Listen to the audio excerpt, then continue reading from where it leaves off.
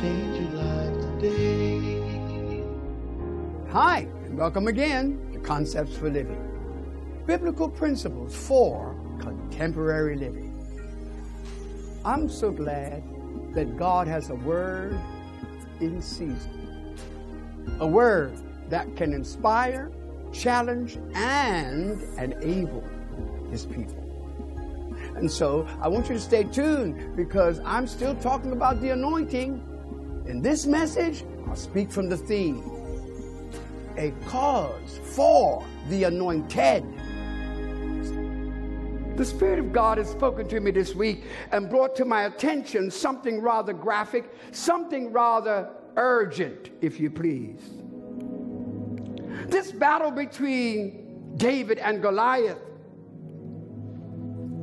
was really a battle that was a cause for the anointed. The armies were there. Israel was there, poised, ready to engage, and were doing their best to engage. But they were not winning. But God had another plan. God was going to win the battle for them, but not by the source and the means they thought. And I want to say today that some battles that are going on in our world today will not be won by armaments, will not be won by military engagement, but they will be won because of the anointing. They will be won because the anointed would have played their roles. I want you to picture this as a cause for the anointed. Trouble in the world, a cause for the anointed. Everywhere we turn, there's need. Everywhere you turn, there's brokenness. But in the midst of it all, it is only a cause for the anointed. The anointing is God's method to not only engage armies and not only to fight battles between individuals, but it is a means by which we can experience that the ordinary can do the extraordinary. And because the natural can be made to do the supernatural, because the anointing causes you to produce supernatural, amazing things. It can only happen by the anointing. In recent times, we have been stressing the doctrine and teachings on the anointing. It's more than just possessing it. God would have us to operate in it. If you're anointed, you need to give God praise right now. You need to give God praise because the Bible clearly teaches that everyone that has ever been born again and filled with the Spirit, you have an anointing. Say it again. Everyone that's born again and filled with the Holy Spirit, you are anointed. I said, you're anointed. I said, you're anointed. Remember all that I've just aforesaid. I'm saying that the answer to the problems, to the ills, to the warfare in our world is not bigger and greater and more elaborate armaments, but the anointing. Individuals who will have that anointing of God so that they can produce the supernatural in the midst of efforts that are just natural. The Bible teaches it, and I'm affirming it today that the real answer is that the anointed will understand. What's this? That they were anointed for this.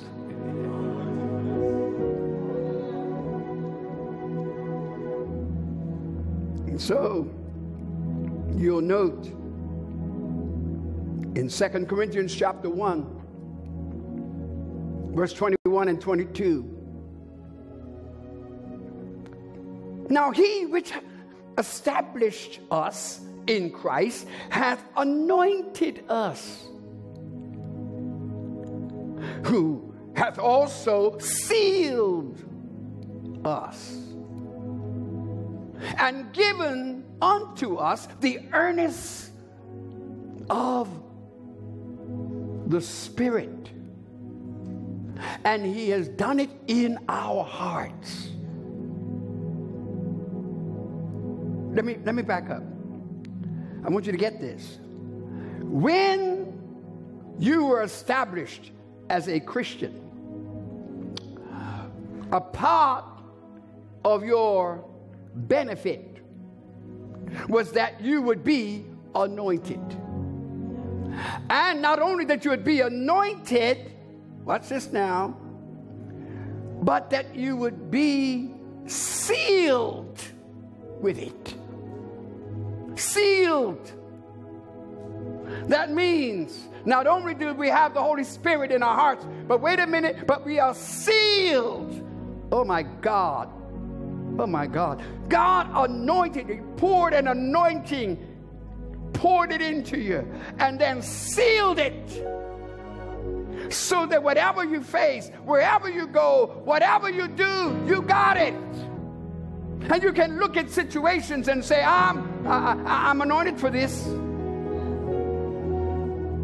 And you can experience the fact that whatever you're facing, it's a cause for the anointing.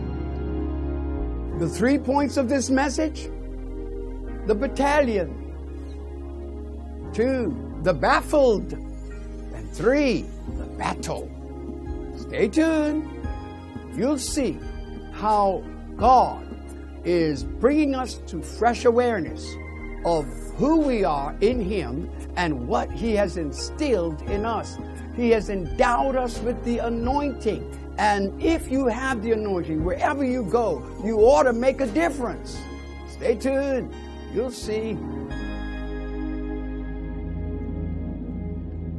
So then battalions were gathered. In the first portion of this particular 17th chapter, you see, they gathered together at Shocho. They gathered together and pitched at Asakai. And then they pitched in Ephas Damim. All of that is to simply say that they met in that region of Elam, where there was a mountain on one side and another mountain on that side, and there were 2 armies, one here, the Israelites, and the other one here, the Philistines. The Philistines were Israel's arch enemy. They were always at war, always fighting. Watch this now. But in between the 2 mountains, there's a valley.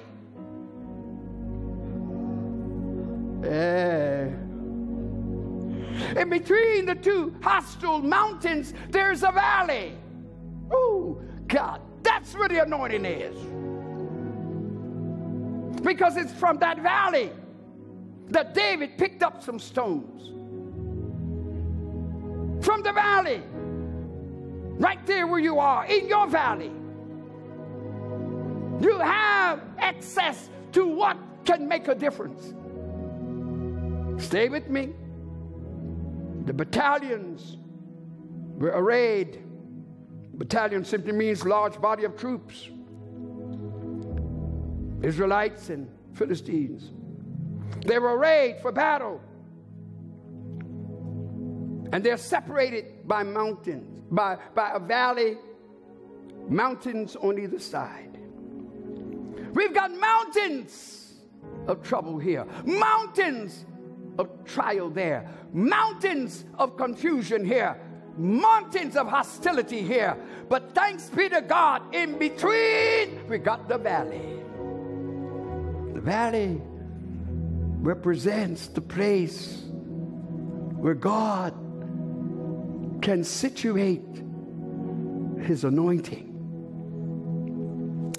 One of my greatest privileges in my ministry is to discover the value of your very testimony, but more, the value of your presence.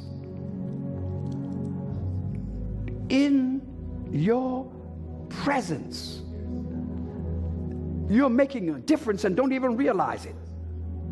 Just because you're there. Just because you're there. Now, David, stay with me now, and Goliath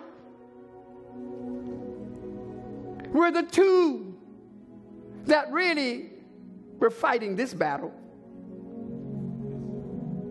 Because the armies had to stand back when David and Goliath began to war. There's a time when we need to know when to begin our warring.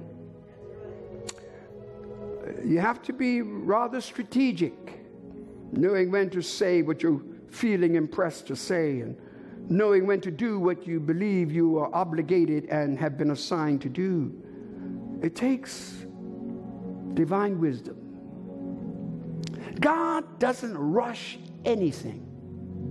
I'll say it again because maybe you missed that. I say God doesn't rush at anything. Everything that is to be will be in his timing. And so from verses 1 down to 3, we see that the Philistines have a giant. His name is Goliath. And so Goliath is introduced as he stands to declare in his imposing self, over 9 feet tall, just the tip of his spear weighed 18 pounds. His feet were size 13. His chest, oh my God, when you look at all of this, 60 inches across. Here's a giant. But those who are anointed don't run from giants. They stand before giants and prove greater is he that's in me than he that's in the world. And so you have to understand that this big giant, he stands there, and his shoe size is bigger than ours. All of this is happening right before my eyes, and yet somehow I know we're going to have to deal. Have you walked into a situation where just as you're walking in, you know, I'm on assignment here? You feel it. Or you see the trends of certain things and you know that you're going to have to make a contribution to it to change the things around. Are you listening to me? When things look their worst, God sends his anointed. And the anointed are the ones who respond to a cause. So, the giant speaks, and it strikes fear into Saul and his army. The Bible tells me that they were dismayed and greatly afraid. Verse 11. By the way, if we just follow through, you'll find it's 58 verses that encapsulates this whole scenario. 58 verses. And what you'll discover is that as they are being unraveled, we begin to see that at the heart of it all, God was just moving things and maneuvering in things so that he might set it up for the anointing. I want to tell somebody right now, things have gotten worse. Yes, it's just a setup for the anointing. Things are getting somehow out of hand. But wait a minute, it's just a setup for the anointing. Here they are. They're at a standstill now because they're fear-struck and they're not fighting. But here comes the giant. He said, send me out one man, and let he and I fight. And the one that wins, if he wins, I will be your servant. And if I win, you will be our servants. And he just repeated that for 40 days. Can you imagine? Before you go to sleep at night, he's out there saying it. Send me a man so we can fight. It's all there in the book. And then when he says, send me a man, and we will fight the battle, so the rest of the army doesn't have to get involved. And then, you see how God operates? Sometimes God will have other people to lead the room so you can be figured in the room. Sometimes God will cut the number down so it's just two of you. But what you will do will affect everybody. Is somebody listening to me today? I'm saying all of that can happen when you understand the power, the importance of the anointing. Saul couldn't do it. He was king. And his captain Abner couldn't do it because Saul had already been demoted from being king because he disobeyed God. God told him in his last battle, he said, I don't want you to bother anything. I want you to destroy everything in the place. And he did not destroy. And when the question was asked, did you destroy everything like I told you? Yes, Lord. But God said, well, how come there's a bleating of the lambs in here? How these lambs are what? Oh yeah, they disobedient. God demoted him. And God said, I turned from Saul, and now I'm going to get me another king, and he's going to come from Jesse's house. Guess who that was? It was David. And after all his brothers were disqualified, is there one more? Yes, David. He's out there in the field with the sheep. Bring him in. That's the one. Don't be surprised that God chose you to be anointed. Don't be surprised that God has his highest promotion for you. Because sometimes we can become so self-incriminating, so self-demoting, that we can't believe that anybody would ever see anything of value in us. But I want to tell you this morning, there's value in you. And particularly when the anointing comes into your life. You need the anointed one. You need Jesus. If I say nothing else after this word, because of the anointing and because the anointed has responded to a cause, all giants will fall. So be encouraged and celebrate, activate the anointing in you. So until next time, when I shall come to you with more biblical principles for contemporary living. May God bless you and yours. Concepts of living.